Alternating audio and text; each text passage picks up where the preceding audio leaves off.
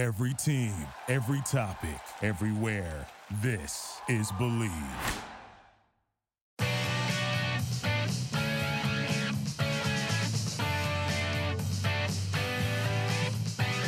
Hey everybody, welcome to a playoff edition of the Believe in Oakland A's podcast. I'm Ben Ross. Yep, it's playoff time in Major League Baseball. 8 series this week, including the Oakland A's hosting the Chicago White Sox in a best-of-3 at the Coliseum. The A's, the 2 seed in the American League.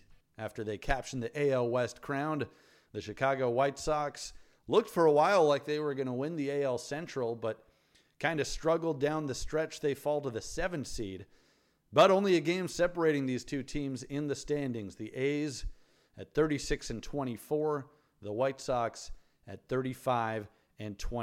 We got a great guest for you this week. Longtime A's radio broadcaster Ken Korach joins the Believe in A's podcast.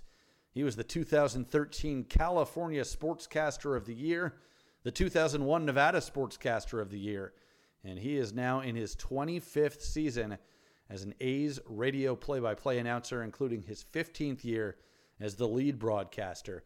So Ken, with some terrific insight about this A's White Sox series.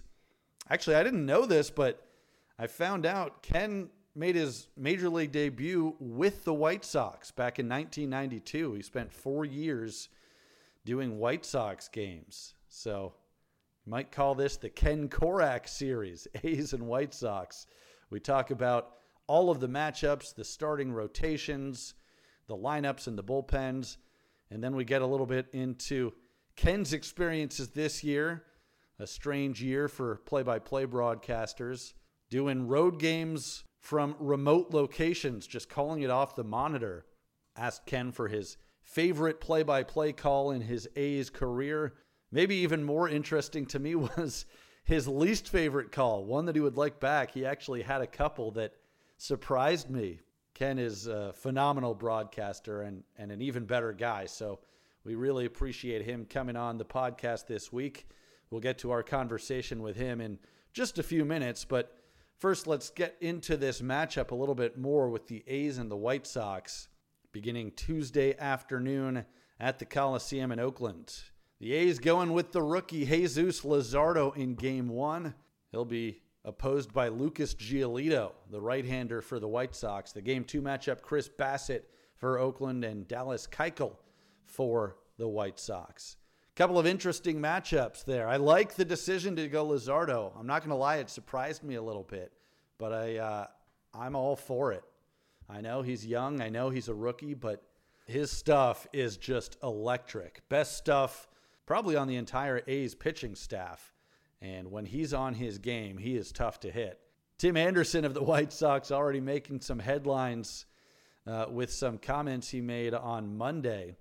I don't know if you've seen this stat floating around. The White Sox are 14-0 this year when facing a left-handed starting pitcher. So Tim Anderson said, I guess the A's didn't do their homework when it came to starting Jesus Luzardo, a lefty, against the White Sox, who have done so well against Southpaws.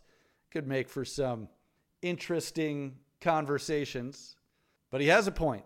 The White Sox 14-0 against lefties. I still like the decision to go with Luzardo.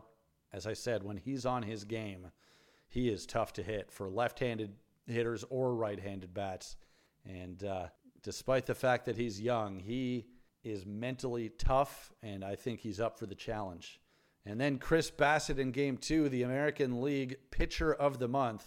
He was 3-0 with a 0.34 ERA in the month of September. So he is coming in pitching terrific. And both Luzardo and Bassitt have been really good at the Coliseum this year too. So it really should be a fascinating series. And the odds makers certainly think so too. Checking out betonline.ag for the series odds. The A's a slight favorite at -125.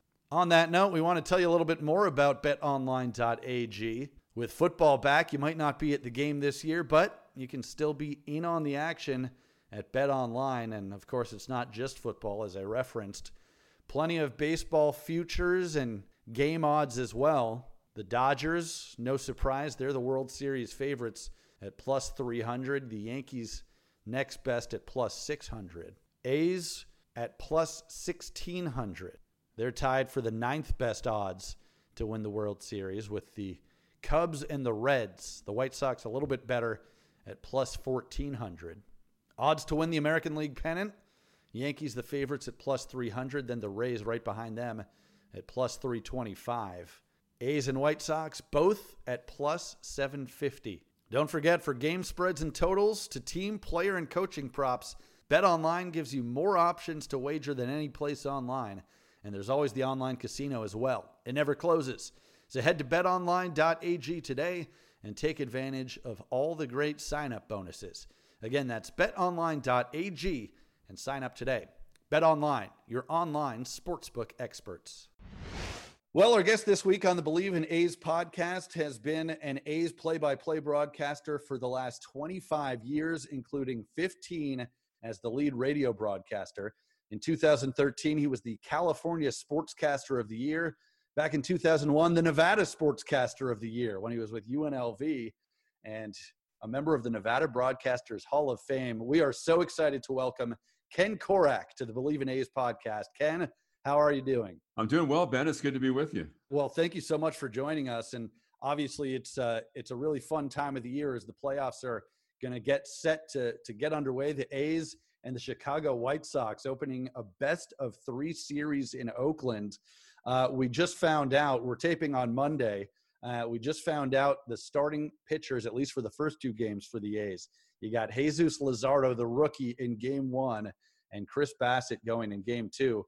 They'll be countered by the White Sox, Lucas Giolito, and Dallas Keuchel. First of all, Ken, what are your thoughts on the rookie going in Game 1, Jesus Luzardo? Well, we had a little bit of an inkling, Ben, when he came out of the bullpen last week against the Dodgers in L.A. to keep him on turn. So we knew they were thinking about it. They were keeping their options open. But I also think the fact that he pitched great, albeit in relief last year in the wild card game against the Rays, may have influenced them. So he has great stuff, and I think it's really validation of how they feel about Jesus. And you need dominant starting pitching in the postseason. He's one of those guys who can dominate. And even though, and the A's know, everybody knows the White Sox are 14-0 this year in games started by lefties, but that has left the A's undeterred as far as having Jesus go in the first game. And then Chris Bassett was just named the American League Pitcher of the Month, as you know, Ben, for September. So he's been one of the best pitchers in baseball this year. So it's no surprise that he's going to go in the second game. You know, it was really interesting. You bring up the 14-0 stat, the White Sox having all that success against lefties this year. Couple of things that come to mind. Number one, when I saw that, I thought there was maybe a chance we would see Mike Fiers in Game 1. And now I like the decision to go Luzardo, even though he's a lefty. Again, you mentioned he's probably got the best stuff on the staff. I understand he's a rookie, but his stuff is electric. And he doesn't have the mindset of a rookie. He's proven that he is mentally tough and ready for all challenges. But I did think maybe there was a chance we'd see Mike Fiers. Maybe we'd see him in Game 3. What are your thoughts on a potential Game 3 starter if we get that far? Well, and Mike has pitched well enough since he joined the A's with the trade back in 2018 to warrant a start, because he's won a lot of his games, and the A's have won most of the games he started. So I thought it was interesting that they left the third game open. They have not announced a starter for that game. It may be influenced by if one of the starters pitches in relief. Sure. In one of these first 2 games. So I guess it's possible. They have 6 starters right now if you count Mike Minor. It's been kind of Mr. Doubleheader for them since he joined the A's from the Rangers. So we'll see what happens. I don't think Frankie Montas would get a start because he threw 113 pitches on Sunday. Right. So it'd be pretty tough for him to come back. So I would guess that the third game would come down to Fiers or Manaea. Yep, that's exactly what I was thinking too. And of course, if you're the A's, you're hoping that you win it in 2 and you don't have to worry about that. I don't know if you got a chance to see. I thought it was pretty funny. One of the quotes from Tim Anderson today from the White Sox. I saw that. Yeah, he was talking about how the A's didn't do their homework when it comes to left-handed pitchers and how well the White Sox have done against them. I think it's safe to say when you've got guys like David Forst, Billy Beane, Bob Melvin, they've done their homework. It's just a matter of they think Luzardo's stuff is good enough.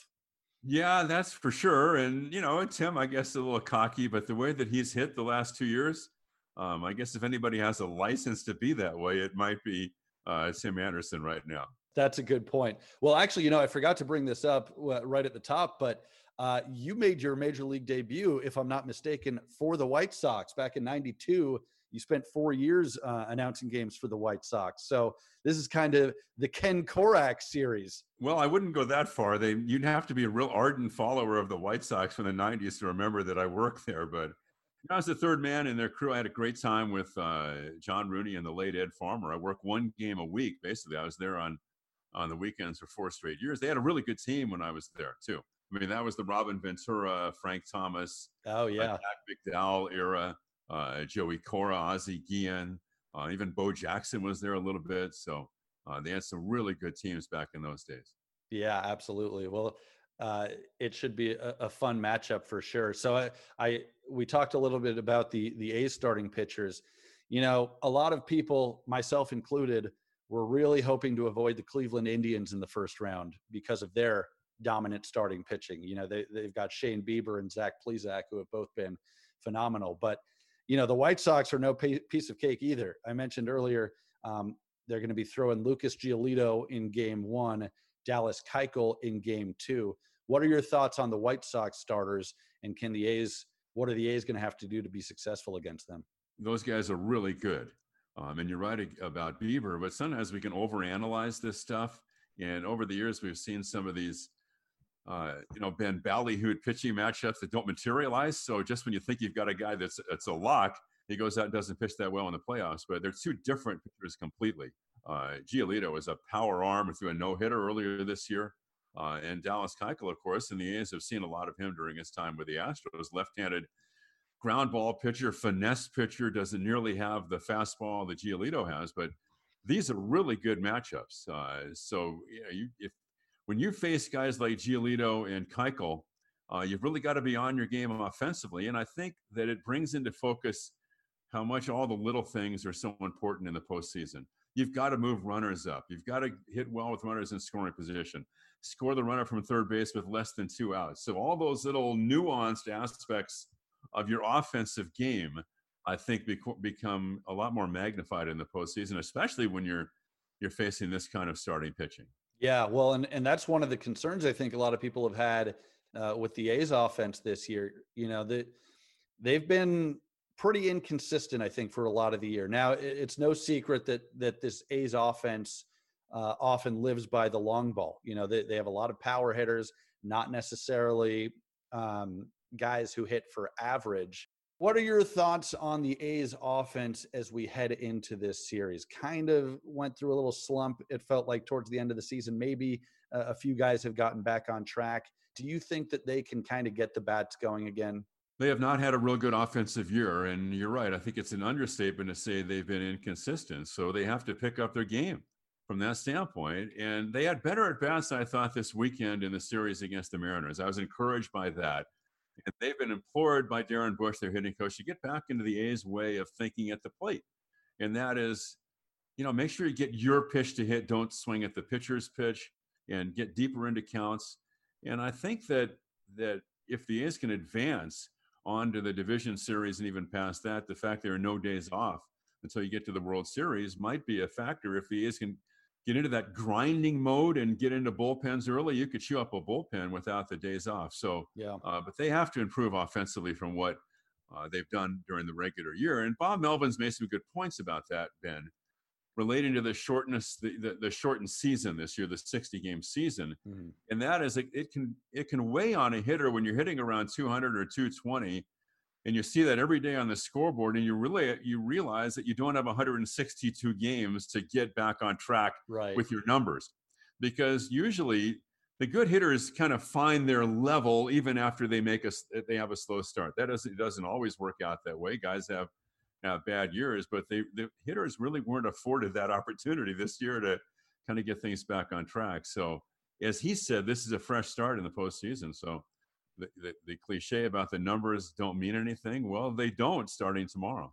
That's a great point. Well, case in point, I think Matt Olson, you look at a guy who only hit 195 this year. Obviously, he did hit quite a few home runs and drove in plenty of runs. And so he was productive in that way. But it felt like, especially towards the end of the year, Ken, I mean, you got a chance to see him every day, a lot of strikeouts. Now, again, that's not something that's uncommon for power hitters. But do you feel like Olson has kind of figured out what was going on at the plate, or do you still worry about him? And we've seen a lot of swing and miss from him recently. Yeah, he's been beaten by a lot of fastballs, and it's no secret. And I would think that Giolito would try to attack him with fastballs in the first game of the series. So it's no fun to be batting below 200. And that's what he's had to look at. Now he's been in the top 10 all year in home runs and in RBIs, and he still is getting on base, and he walks a lot. Right. And that's what Bo Mel points to. I think it would really help him too, Ben, if the guys ahead of him were getting on base as well. And so I'm curious to see how they're going to work the lineup. It might be Simeon and then La Stella 1-2, or maybe Robbie Grossman in the 2 spot. Mm-hmm. We'll see how that goes. Well, and a few of the guys you just mentioned, I think the positives for the A's is a few of the bats have sort of been heating up, at least in that last series. Mark Canha has put together some really good at bats. Robbie Grossman, who you mentioned, hit 2 home runs in the regular season finale. The second game of the doubleheader. Correct. On Saturday. Correct, right? on Saturday. Yeah. Tommy La Stella has been terrific since he came over from the Angels. Jake Lamb has hit a few home runs since coming over and signing after being DFA'd. Ramon Laureano has looked a little bit better too. So when you look at some of those guys, do you see reason for optimism that maybe the A's bats are showing a little bit more of what they're capable of? I do, Ben. I would be a lot more concerned if my evaluation of the club, or my feeling about it, was that they just were a mediocre offensive team that had a mediocre offensive year. I think this is a good offensive team that had a mediocre offensive year. So there's still that opportunity to take it to another level. And let's not forget that they had a really arduous schedule beginning after that brief hiatus when they had the positive test in the traveling party that turned out to be Daniel Mingden. Right. They missed 4 or 5 days, didn't play their first game in September until the 4th of September. And I don't know if that was a huge factor, but ever since then, it seems like their offensive game has dropped off a little bit. So I still believe in this club offensively. Sean Murphy has had a really good September. Yeah. Especially for a rookie. And I think they did a great job in the acquisition of Jake Lamb. It's really hard when you lose a player, and nobody expects him to be Matt Chapman, because Chapman is so impactful, especially on defense, and is one of the leaders of the club. But to get a bona fide he's a legitimate major league player, and to get him. So yeah, I still think that there's a chance that these guys could get hot in the postseason. Well, I think another thing that benefits the A's is when you look at the pitching staff that they have, it's not like they need to score 6 or 7 runs to win games. If you can get a lead, you score 3 runs even and get a lead in a game midway through with the bullpen that the A's have had this year, that could be enough. And I want to talk about the A's bullpen because, this bullpen was probably the strength of the team 2 years ago in 2018 when they ended up playing the Yankees in the wild card. A bit of a down year last year, and I think that was surprising. But now all of a sudden they bounced back. Best ERA in baseball this year, led by Liam Hendricks, who had another phenomenal season as the closer. So how important is the A's bullpen, particularly in this postseason setting? Well, and I go back to what I said earlier, Ben, related to the no days off. So I think that means that the bullpens are even more important, and especially if you advance past this first round. The other thing is the starters will have a short leash. Now, it's not like the one-game wild card, and the A's are really tired of that, having been through that. They don't want to deal with that, having dealt with it 3 times. But you're not going to give your starters that opportunity, maybe if you fall behind, to try to work through it and get deeper into a ball game. And we don't know the composition of the roster, and especially the pitchers for the first game here. So you might have a starter or 2 in the bullpen who might be available down there as well. So there's no doubt it's one of the big – the bullpen, if you look at all the the components that make up a ball club. The bullpen was the number one strength of this team this year. Yeah, and that's a great point with potential starters heading to the pen too, because that is something that I think Bob Melvin touched on today. We could see all 6 of the A's starter on the roster, and that means guys that you referenced like Mike Minor, or even a Mike Fiers or a Frankie Montas, maybe later on in the series could play a role out of the pen. But I mean, even without you could have Fiers in long relief, right? Or maybe you need to get a tough lefty out, and Mania could be a guy who could do that for you too. Sure. No, you're right. And it's not a one-game winner take all like it has been, but best of 3 is still pretty much all hands on deck. And so I think you're right. I think we will see Bob Melvin manage this, very aggressively, and you're not going to see these long leashes for starting pitchers. But, I talked about Hendricks. I think one of the real strengths of this A's bullpen is just the depth that they have. And maybe that's something else that will really benefit them if they advance and play all of these games without days off. Joakim Soria has had a really nice bounce back year. Jake Diekman has been terrific. He gave up 1 run the whole year. We looked like for a while he might not give up any runs. And some of the good news that we saw that we found out from Susan Slusser from the Chronicle, she's reporting that JB Wendelken will be back. He went on the injured list toward the end of the year, no reason specified. But if he does return, that's just another really good piece at the back end of that bullpen. So how do you see it? I mean, it feels to me like if the A's lead a game after 5 innings, they're in pretty good position. I would agree with that. And Hendricks is durable, so he could pitch in all 3 games. Yeah. If the series goes 3, he could pitch in all 3. He could pitch in 4 in a row, I think, if you needed him to. He's really rested. He's only pitched in like 2 or 3 games in the last 2.5 weeks, so he hasn't pitched that much. So I think that right now he may be the best closer in the American League. Now, Brad Hand had a really good year for the Indians, but there's no better closer in the league, and he wants the ball. So, and he engenders that kind of confidence when he comes into the game on the ball club. So when the A's are ahead late, they've got a great shot for sure. Something about A's and Australian closers, right? Bringing back memories of Balfour and Balfour Rage. Well, when you look at this series, and the White Sox had a really good year, and it looked for a while like they were going to win their division, the AL Central. They kind of scuffled a little bit down the stretch, but this is still a solid all-around team. And we've talked about the starting pitching. They've got a pretty good bullpen themselves, and they've got a good lineup. What do you think? I mean, it's hard to break this thing down to just a couple of keys, but what the heck? I'm gonna ask you to do it anyway. What do you think are the biggest keys in this series, aside from the obvious of scoring more runs? Yeah, and playing better than the other team. Yeah. What do you think? Do you see any particular matchups or any particular position groups that are going to play the biggest role for either side? Well, I don't want to oversimplify it, Ben, but I do think the A's playing at home is a real positive. Mm-hmm. They had a really good year, one of the best home records in baseball. So that was big that they won the division and secured home field. The Coliseum is a quirky place to play, and the White Sox haven't played there this year, of course, and nobody's played there except for the 2 Western divisions, the Big Foul territory and all that. Now, maybe in a perfect world, if you're an A's fan, you would rather see the A's playing at night with the marine layer coming in and everything cooling down with all those bats, because the White Sox have a really potent offense. Yeah. But I think playing at noon, the A's played the most day games of any team in baseball this year, Ben. They played literally half their games, 30 games in the daytime. So that might be a plus for the A's too, or the White Sox traveling. And I know that they've been here and they worked out today. The White Sox have not been playing that well. They've lost 9 of their last 12. They're averaging just over 3 runs a game during that time, although they've been one of the highest scoring teams in the league this year. So they,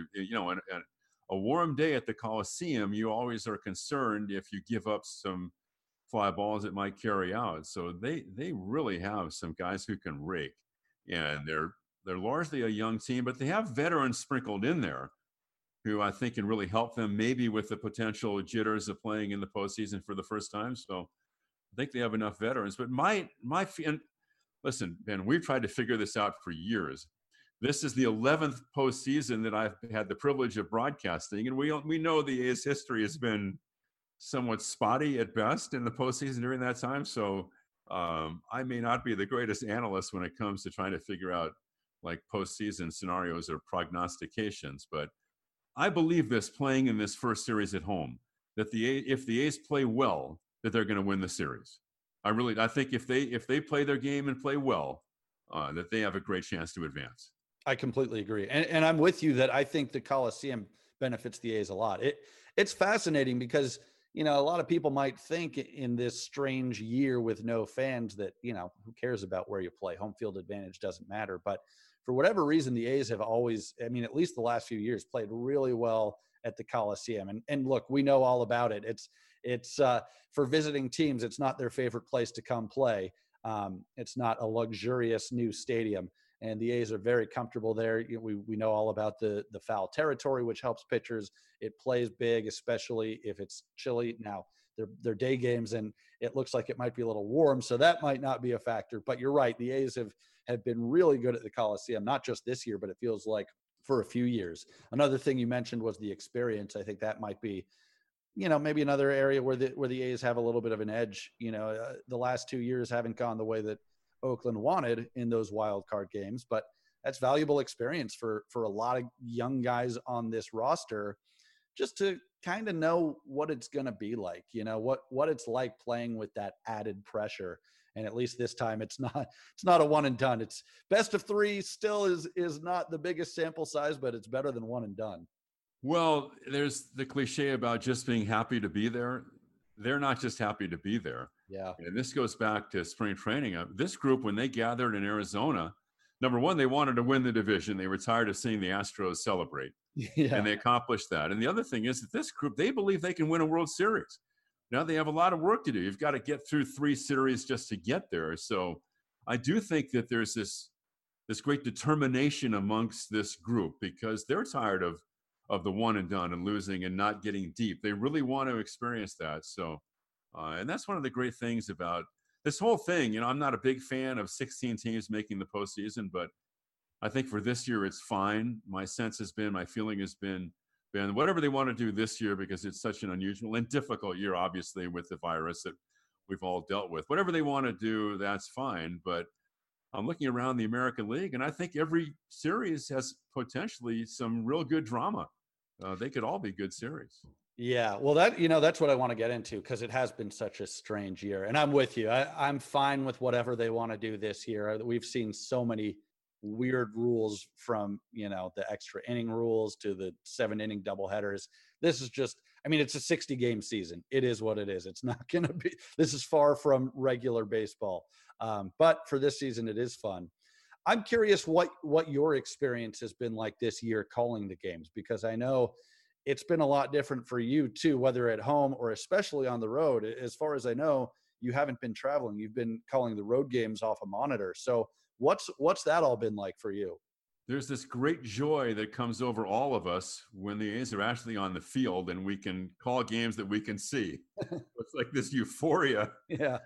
It's been difficult while the teams the A's have been on the road, Ben, but we understand why it is.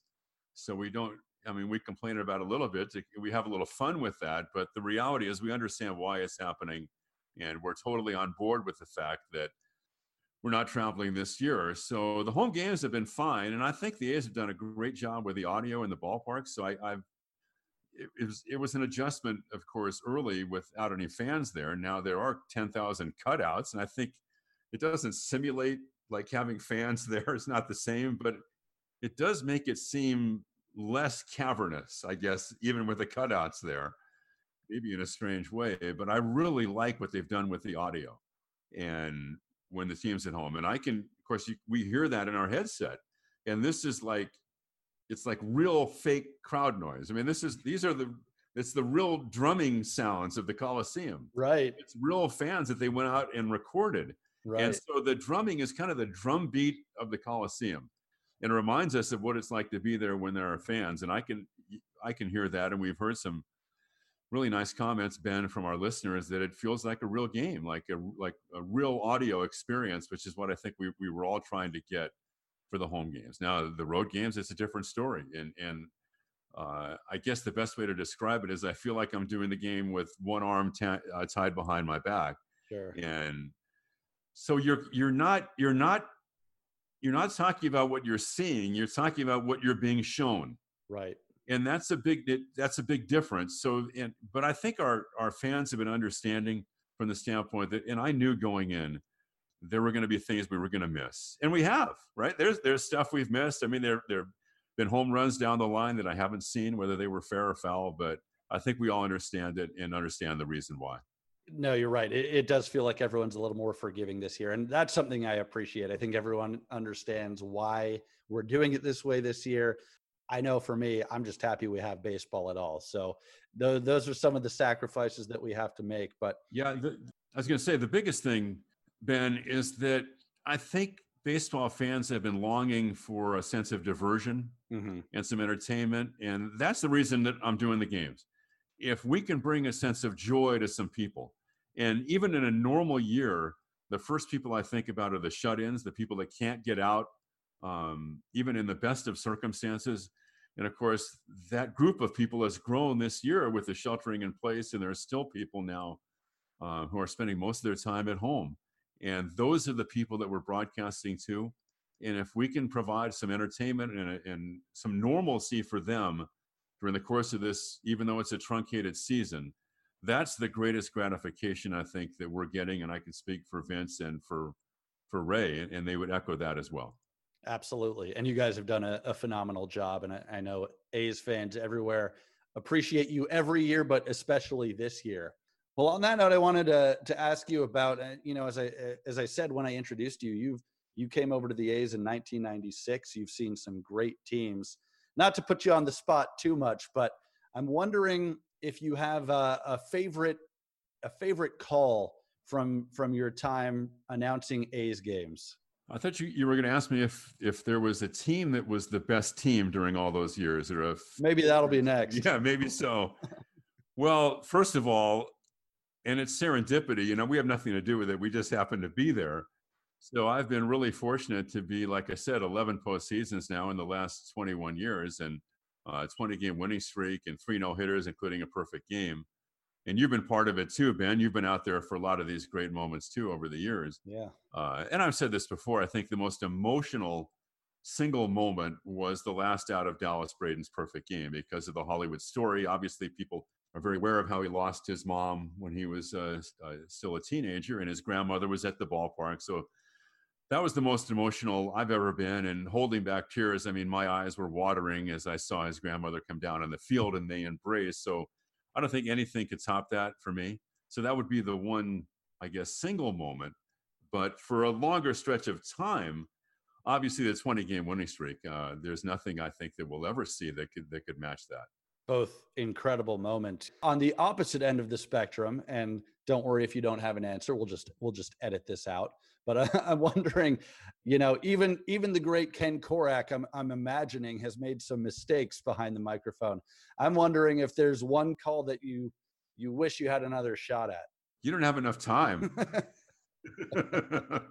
There are quite a few of them, actually, but I guess I forget it must have been 97, maybe it was 96, because McGwire was traded in 97. The home run that McGwire hit off the scoreboard in Cleveland, if you remember that was really an unbelievable, it was like the loudest thing I've ever heard. I guess maybe the second loudest, because his home run off Randy Johnson at the Kingdome was like, this incredible sound that I can still hear ringing in my ears. But I just wasn't on that at all. I did not give it the description I didn't rise to that occasion and capture the kind of majesty and the awe that we all felt, I think, in looking at that ball go up at Jacobs Field and hit the scoreboard out there. So I don't know where my head was at, but it wasn't in the right place calling that. And then really more recently, Mike Fiers' no-hitter call. Now, the call of the pitch and the out and the curveball in the dirt and Fiers has thrown his third no-hitter, I think that I was on that. But in the aftermath of that, again, I don't know, I was brain lock or whatever happened. I wasn't as locked in the moment as I wanted to be. And so I kind of fumbled around with that. So I wasn't real pleased with that. So I think those would be the two that stand out. Now, I thought you were going to ask me about the Jeter flip, because that was the Jeter flip was the one call that I made that A's fans never want to hear again. Yeah. Right. So that's one that they don't want to hear me talking about the Jeter flip. And I did call that, of course, in 01. I think most A's fans have tried to just erase that entire experience from their memory, but it's fascinating to hear you talk about some of these that you kind of wish you had done better, because I think to the average listener, when I listen to your Mike Fiers no-hitter call, it sounds brilliant to me. And so I think it just kind of goes to show we're all our biggest critics, and we want to be perfectionists. But I think that just shows, why you're so good at what you do is you really want to nail the call. You want to nail the moment. You want to bring that excitement and the atmosphere to the listeners. And I mean, speaking for most A's fans, I think you've done a tremendous job of that throughout your career. But it is really interesting to hear you kind of touch on some of those other calls. Well, I appreciate you saying that, Ben. It's nice of you. And I wouldn't be here for all these years if I hadn't had the support of the A's fans. I mean, they've been incredibly good to me. And I sincerely, we don't take that for granted. And it means the world to me and to my family. And we've talked about that a lot. So A's fans have been great. My feeling about the call is that as long as my head's in the right place, if I'm focused and I've really worked very hard on my approach to all this, and to the point where I've driven myself kind of the edge of being neurotic about it. As long as I'm in the right place and I mess up a call, I understand that those things happen, right? You can't put undue pressure on yourself. But if for whatever reason I don't follow my own mantra in terms of how I want to approach doing the games, then I feel like I have a little more license to be hard on myself, if that makes any sense. Absolutely. I've worked pretty hard at just trying to be in the right frame of mind. Yeah. You know what it reminds me of? It's almost like a player. I mean, you do the prep work, you do the preparation, and then once you're out there, you just do the best that you can. And if it doesn't work out one at bat, you come back and get them the next time. And I think that's probably a similar approach. And then you hope that on some of the big calls, it's like a no-doubter. Yeah. Like on Tejada's home run for the 18th game. Thank goodness that was a no-doubter, right? Yeah. Because he knew it right off the bat. So I've been real lucky on some of those.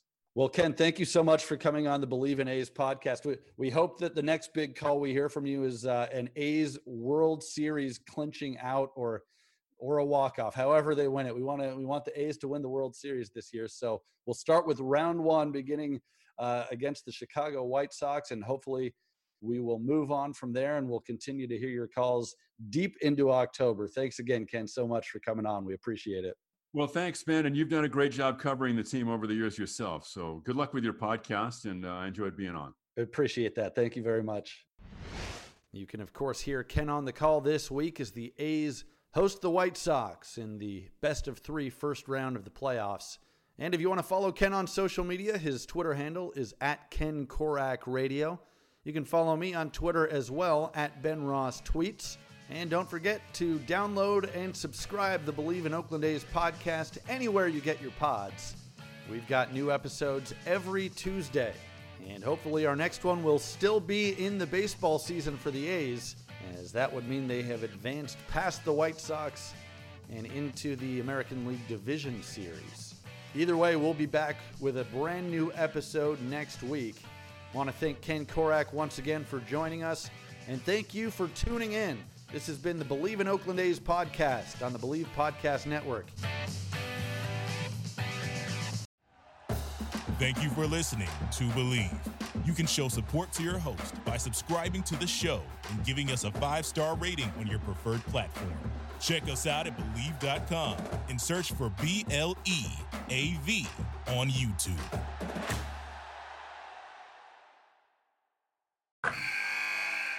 Wilson, you sent the game-winning email at the buzzer, avoiding a 4:55 meeting on everyone's calendar. How did you do it? I got a huge assist from Grammarly, an AI writing partner that helped me make my point. And it works everywhere I write. Summarizing a doc only took one click. When everyone uses Grammarly, everything just makes sense. Go to Grammarly.com/podcast to download it for free. That's Grammarly.com/podcast. Easier said, done.